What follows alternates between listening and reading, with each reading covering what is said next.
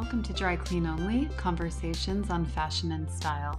I'm your host, Kristen Cole in New York. I'm a fashion consultant with 20 years experience in the industry as a high concept retailer, fashion director, founder, and buyer. I'm here for all the conversations around the many changes in fashion right now, and that's what I'm bringing to you on this pod in each episode. I hope you enjoy.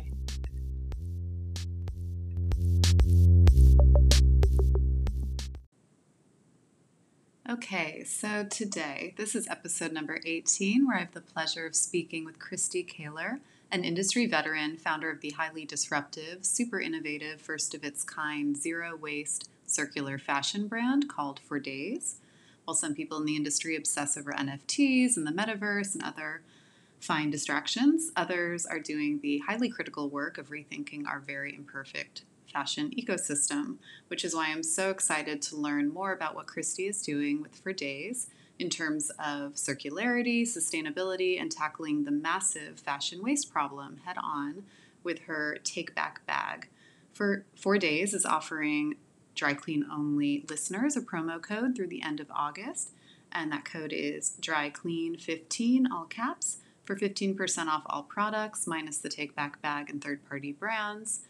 I'm personally really into their kids basics, which are super cute and really well priced, and the tees and tanks, all made with organic cotton, responsible production, and a really sharp, really sharp price point. I first read about her and what she was doing in Vogue, and then I kept hearing about the brand, so I'm really excited to learn more. Our $2.5 trillion fashion industry produces an estimated 92 million tons of textile waste annually, which every second is the equivalent of one garbage truck full of textiles going to landfills or being burned globally, which is, pretty shocking. Fashion Revolution is a great resource to learn more, as is New Standard Institute. So anyways, the 4 Days Take Back bag is a really exciting step in the right direction for getting your fashion waste to the right place. So before we jump into the interview and all things circularity, a few things. It's the end of July. It's deep summer. The days are beginning to stretch. Resort 23 collections just came out. The shows are wrapped. The standouts for me were Jill Sander, which looked really incredible, Tom Brown, and Batsheva, which had some new dress styles that I really loved. The Spring 23 New York Fashion Week calendar was just announced with many of the regulars on board, back for a pretty packed schedule. Some new brands will be showing, and the exciting addition of Italian brands Fendi and Marni on the schedule. Everyone's talking about the economy right now, kind of holding their breath, see what's going to happen in terms of retail. If we're headed into a recession, if we're in a recession, we are seeing what happens. Kind of hard to tell right now. Everyone's also hating on Instagram. Seems like all of the changes into the, more video and, so many more ads and suggested reels are, kind of bumming people out. I know I've been frustrated by not seeing, my friends' feeds, not, nearly as much. So we'll see what happens there. And Balenciaga just released yesterday a t-shirt that'll serve as a humanitarian fundraiser for Ukraine, with 100% net profits of the €200 tee going to United 24 to rebuild Ukraine. It does ship to the US, and you can find more on their Instagram. And so now, on to my interview with Christy Kaler of For Days.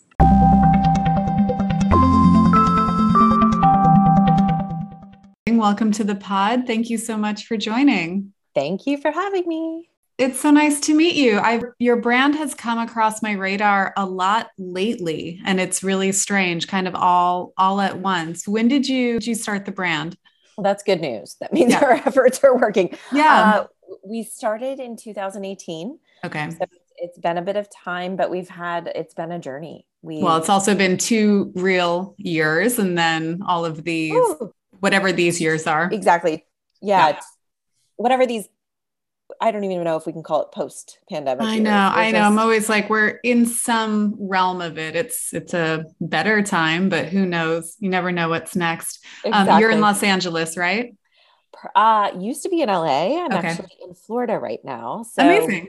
yeah, we moved to be closer to family. I have a little 3-year-old. Aw, So we're on the beach and get to kind of awesome. experience that lifestyle, and then in process of moving back to the New York area. So headed Awesome. north.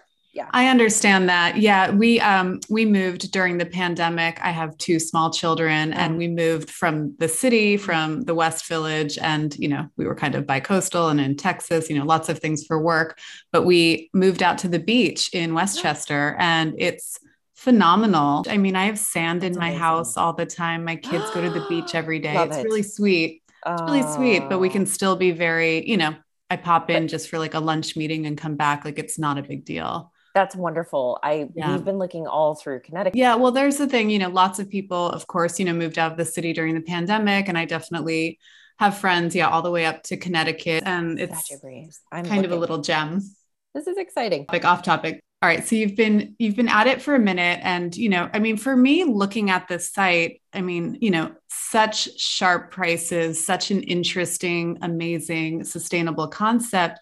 But it's also a great, just kind of basics line, like the line that I've wanted since American Apparel went out of business so many years ago. And I loved and hated that company for Yeah. various reasons. Yeah. But the sharp price point and cute basics was a selling point, especially for me in my 20s and all of Yeah. that. Where did this concept come about for you?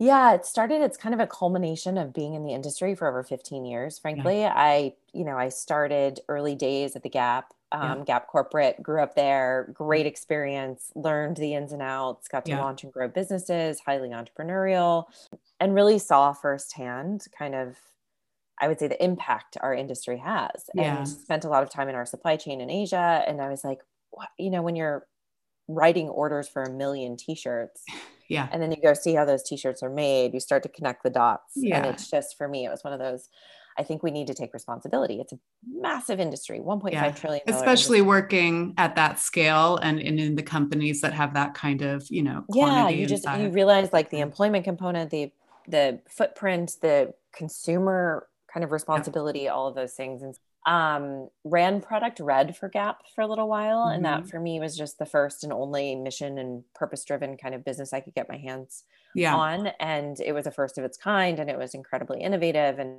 to me, I was like, this is the future. We have to do this Yeah. as core and central to strategy. And so I actually, prior to 4 days, had a luxury startup called Mayette. Okay. And we worked with, yeah, we had a store on Crosby Street. We Mm-hmm. built an artisan supply chain in developing economies and Mm. designed a beautiful collection that was cohesive and elevated, that we sold to places like Barney's and Net and Yeah. Neiman's and Saks and all the fabulous Yeah. stores. And that was, Yeah. really kind of shifting perception of what purpose and mission could truly look like, Yeah. that it could be beautiful. It didn't have to be Yeah. hemp products sold at Whole Foods or the flea market. Like, Totally. I it's know. I your love normal that stuff. psychic shift that's going on. People are starting It's to see sustainability as, something that is also chic and designer and luxury and not, as you say, a farmer's Yeah. market, hippie Yeah. It's not a brand. farmer's market buy, or something you got on holiday and you get home and you're like, wait, Yeah. what did I Yeah. do? Totally. Totally. So that was, and a tremendous experience. But I started getting involved in circular economy conversations. So sat on Cradle to Cradle's first fashion positive leadership team, Yeah. and started doing some work with the World Economic Forum and Mm-hmm. Ellen MacArthur. And I was like, wow, Mm-hmm. this idea of circularity is very powerful. Mm-hmm. It's regenerative.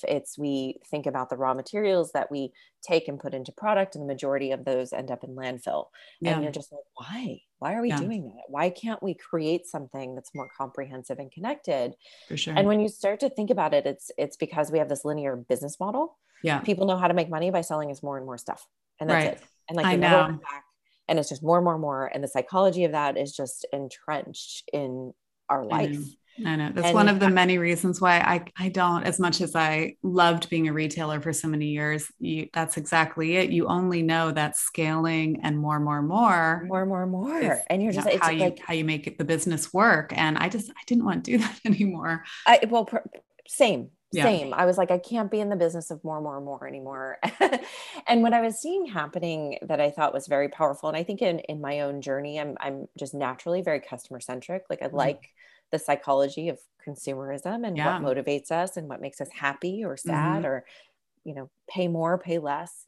I was just seeing an emergence of a desire to access things versus own them. Yeah. And this idea of owning things for forever is great for certain categories of products, but for the most part, things wear out. They have an end. We don't have a system to help people take care of that responsibly. Yeah. And therefore it piles up in our homes. Yeah. We donate it and it ends up in landfill. And I just saw that as a real opportunity to catalyze a new relationship to the products that we use every day, to do that responsibly and through a regenerative ecosystem. So interesting. And those products specifically that wear out, we have a good solution in the resale market that's emerging, and that's great, but that's for high-end products, lightly used, exactly. No, I sell with the Real all the time. It's not everything. It's, it's not everything. And like that you've kept really in good condition. And that's exactly. And then you think about pajamas and socks and t-shirts and sweatshirts and kids clothing. I mean, kids, I'm so glad you have a kids category because I do this all the time. My boys, they run through stuff so fast, and I'm not going to donate something with, holes in the knees or, something that looks really trash. So you're like, what is this now? So now what do I do with it? And they go through so fast. Exactly. And so that's really why 4 Days was born. I felt very passionately that we needed a new business model. We needed something that could drive circularity and therefore eliminate waste, be regenerative, engage the customer, and drive profitability. Yeah. And it's like, oh, great. Of course, we can see that feature. Figuring it out's a lot harder. No, it's very complicated. It's complicated. And I think it is that relationship that we're building with the customer that is most important. And how are we providing a service in addition to great products that starts to shift that use and that recycle cadence? Big time. No, it's really exciting. It's obviously very disruptive, but it's we all can't keep doing the exact same thing because it's not working. So regardless of how challenging this is, and I'm sure it's very challenging, it's, it's the right idea at least to get out there and try something from a completely different angle. Yeah, I think that's right. It's playing within the realm of familiarity and shifting things gradually that I think actually creates transformation. And for us, the product category being basics and essentials and this kind of effortless style, as you said, is familiar. You're like, oh, I like those things. I want a lot of colors in a great crew neck t-shirt or a tank top. And so that was our entry point intentionally, so that the price point was accessible, the product was accessible, it felt familiar. And then we can start to shift our relationship. And these are the things that people are replenishing all the time. As much as I don't want to, I somehow am always buying a new t-shirt. And, it's just like you go through these things. Where do you do most of your production? Is it in LA? It was in LA pre-pandemic, and the town shut down. Yeah. And we were kind of faced with holiday, and we were like, what do we do? And we had just started a relationship with a vendor out of Spain who produces primarily in Morocco. And it was an interesting opportunity because they're highly verticalized and they've invested in recycling technology. So it was like kind of this weird, perfect match. And so we started slowly, and we built the majority of our production and supply chain alongside them. We have a few other vendors in different areas that do specific categories. Like we're launching denim this fall. We are exploring knitwear with another vendor. We do some linen in different places, but the core of our jersey is done in Morocco. And it's allowed us to really infuse higher content of recycled material sooner than we would be able to otherwise. And then it also allows us to work on that post-consumer full cycle recycling that we're doing now in anticipation of a pretty big launch later this year or early next year. Yeah, explain the buyback bag and the closed loop collection. I was reading about it on your site. Yeah. So the take back bag is something that emerged out of a real customer ask and need, which has been so great to see it just flourish. What we realized in the system, in a perfect world, we build a great portion of your lifestyle with circular products that you can recycle when they wear out. Yeah. That takes time to both build that collection for people and then also have them wear out and come back in significant volume. Yeah. But what we realized in talking to people and talking to customers is everybody has too much stuff today and they don't know what to do with it. And we were like, what if we took responsibility for that and actually funneled it through the right channels to ensure it stays out of landfill? In today's world, 85% of old textiles end up in landfill. When you send the stuff back with us through the take back bag, 95% stays out of landfill. That's incredible. So it's a pretty significant Yeah, shift. And exactly. so, and it's a service for the customer. And so with that, it's like, okay, do this today, start Yeah. your circular habit today. Hmm. I know you have too much stuff hiding in your closet. So Yeah. like it's not hard. Yeah. And we give credit for that. And then you can start your journey with circular products and come Oh in my and say, gosh. okay, great. I'm going to start my t-shirt and, my kids' pajamas. I'm And sending you bags like tomorrow. Yeah. Like so many people, I have really reduced my closet. yeah. I don't need an archive. I work in Oh my fashion. God. I don't need Right. I'm like, I just don't care anymore. So I really have gone through like my cedar closet filled Mhm. with designer. And it's now down to like, I don't know, maybe 2 racks. Like it's Yeah. so much better and more manageable. And it's the stuff I really wear, not the stuff like, oh, I could wear if I'm like in Paris doing that. Like, it's just like, I know. no, I'm just over it. So it's Yeah. been wonderful to get out pieces that other people can enjoy. But there's all the other stuff that is not in great condition and, Yeah. mostly my kids' stuff. But yeah, I have like old sweatpants and like, what do you do with that stuff? So Yeah. this is very exciting, especially for the things that you're not going to run over to a, clothing donation for a crisis or, something that can serve someone in need. Well, precisely. And I think, the reality of that is that even when we donate, I say, like, I know way too much about the content and economics of used clothing because Yeah. we take so much of it back now. And so we can kind of analyze what's in that bag. And Yeah. when we look at it, we do a very thorough sort and grade on it. So we grade up to 250 grades, which is important because it means that used clothing is getting to the next best life. In That's some great. cases, that could be low end resale, and Mhm. sometimes that's international resale, which is a Yeah. very complicated ecosystem. Yeah. And for a lot of impact reasons, and I can go into those. But and then some of it's downcycling. It can become insulation or carpet padding or various things. But what Amazing. happens is when we dump product onto donation centers, only 5% of that product is actually viable for Yeah. resale. And we're burdening them with this trash, Right. and we're like, Right. I and read a that, book. I'm sure you're familiar with it, but Unraveled by Maxine Vedab, yeah, and yeah, it yeah. was really interesting. And that was my first time, I guess, getting some more of the numbers and more granular detail about the life cycle of our fashion waste. It's Yeah. really It's it's shocking. it's shocking. Consumption is increasing and it's not Mhm. slowing down. And I try to work within the realm of today Yeah. and how do we start solving problems immediately, Mhm. while building for a better future. You have to do Totally. both. Tell Yeah. me, did you go to fashion school? How did you get into fashion? I went to engineering school. I have Okay. an engineering degree. Amazing. I did a painting degree alongside it. I went off and did a design concentration while doing my MBA. So I have always just kind of had this like artistic side to me, and a very kind of Interest in linear. design. Yeah, but for me, it's as much, I think design problems are not Yeah. just creative problems, they're human problems. And Yeah. that's really fun when you're thinking about systems design. Like in Big our time. world, there's a product component of it, I have a which is great book amazing. for you. Let me see if Oh, I have it good. on my desk. Hold on. Let's see. What is it called? It's by Jenny Odell. She wrote one book called How to Do Nothing, which is just really interesting. It's about the attention economy, but this one is Mm, it's the commencement speech she gave at Harvard for their mm. design school. And she's like an artist writer, but it's exactly what you're saying. It's coming at design from a, I think, very creative point of view. I'll send Yeah, you the book I name. would love it. I would love it. Yeah. Yeah. And so I think that's just how I think about the world, and it's very interconnected, and there's always a cause and effect and a knock-on effect. And I think I love the creative element of personal expression and product and making it Yeah. beautiful and making it fit and making the fabric great. And Yeah. that's just satisfying to get it Mhm. right. Um, 100%. but then that kind of systems and engineering brain is Yeah. the connected bit. So Did having kids change how you feel about climate change or sustainability? Did it increase your commitment to it, or was that commitment already there?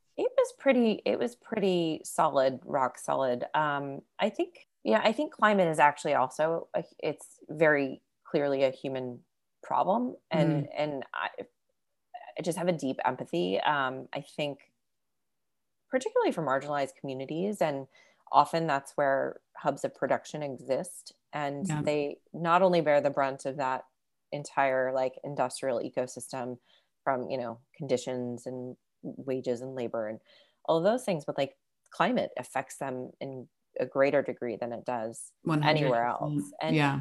And so I think when I was even working on the Red Project for Gap and just thinking about like the AIDS epidemic, and then the fact that we were trying to produce in Africa to help with economic conditions, and there were actual people saying, well, why would you produce there? People are dying of AIDS. And you're like, Wow. whew, like, Yeah.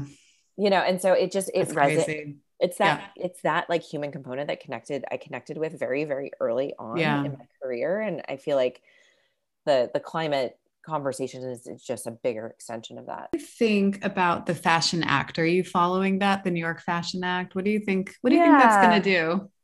I don't know what that's going to do. You know, I think it's great. I think it's great that it's putting fashion sustainability in a legislative conversation in the US. And I think we're behind. Like Europe is, you know, leaps and bounds ahead. Yeah. And so that's good. If nothing else, like, and at least it's like, okay, this is a topic we can formulate legislation around. Yeah. And that's important but I just think there's needs to be so much more. Yeah.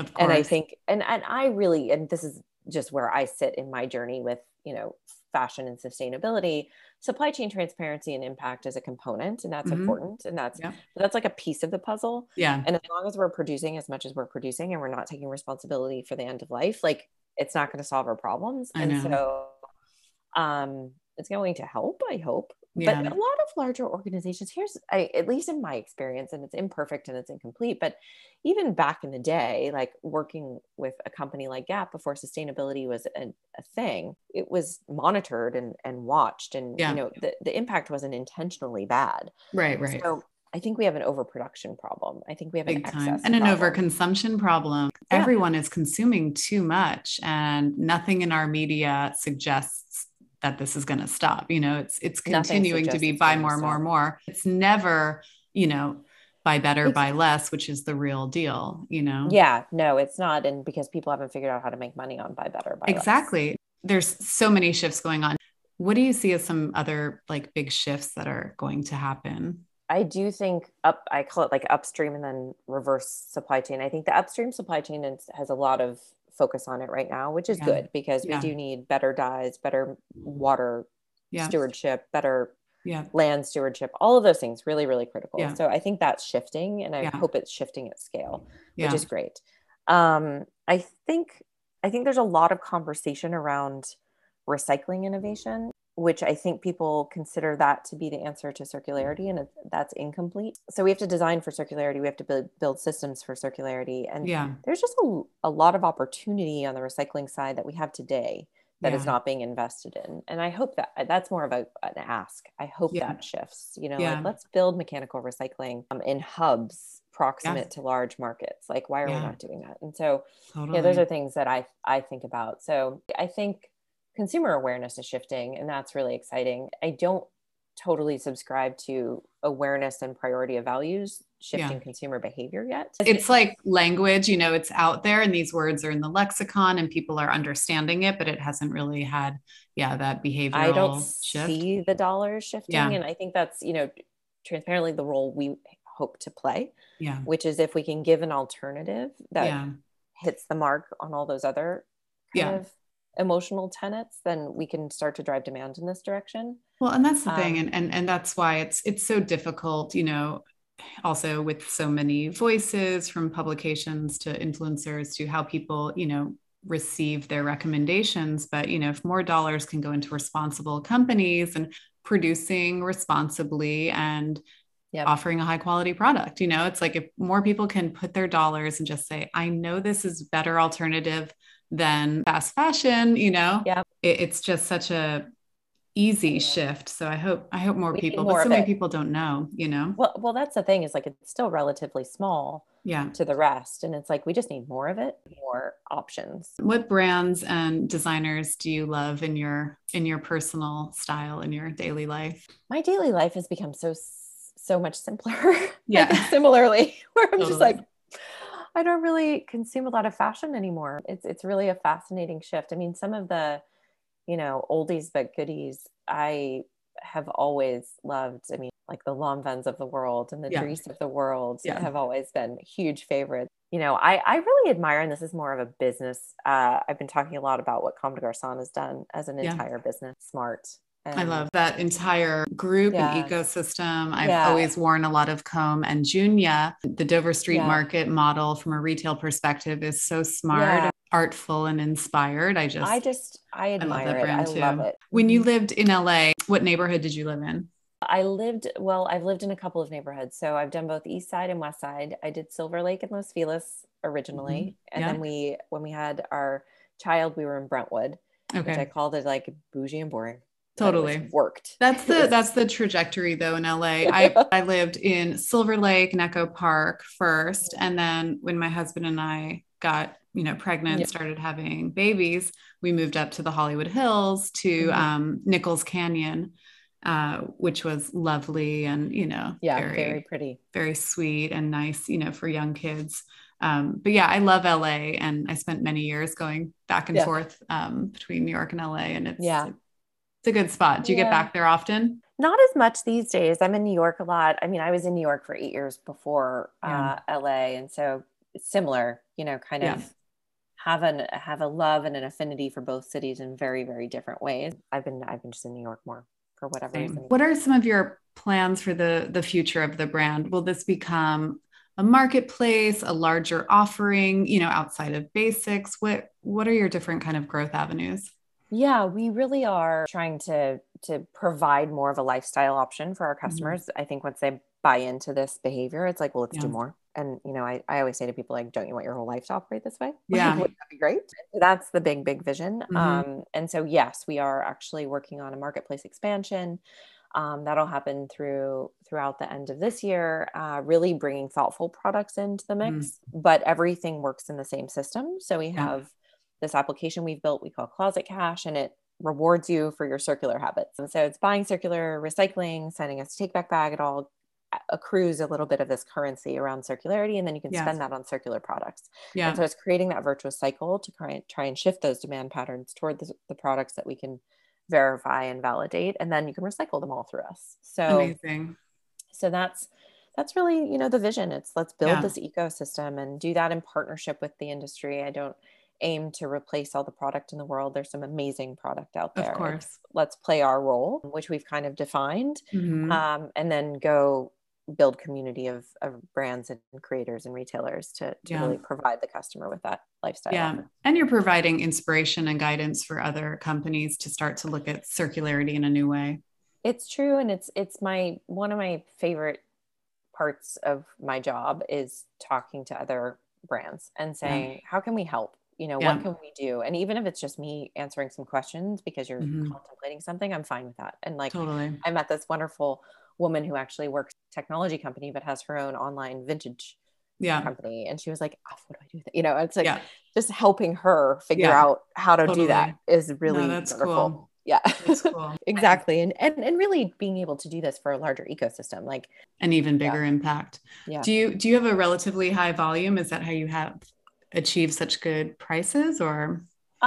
We engineered it that way. Okay. I mean, I had my sights set on accessible price points. Like a $32 t-shirt is organic cotton, and it's really beautiful. Pretty fantastic. Yeah, it's a really nice quality.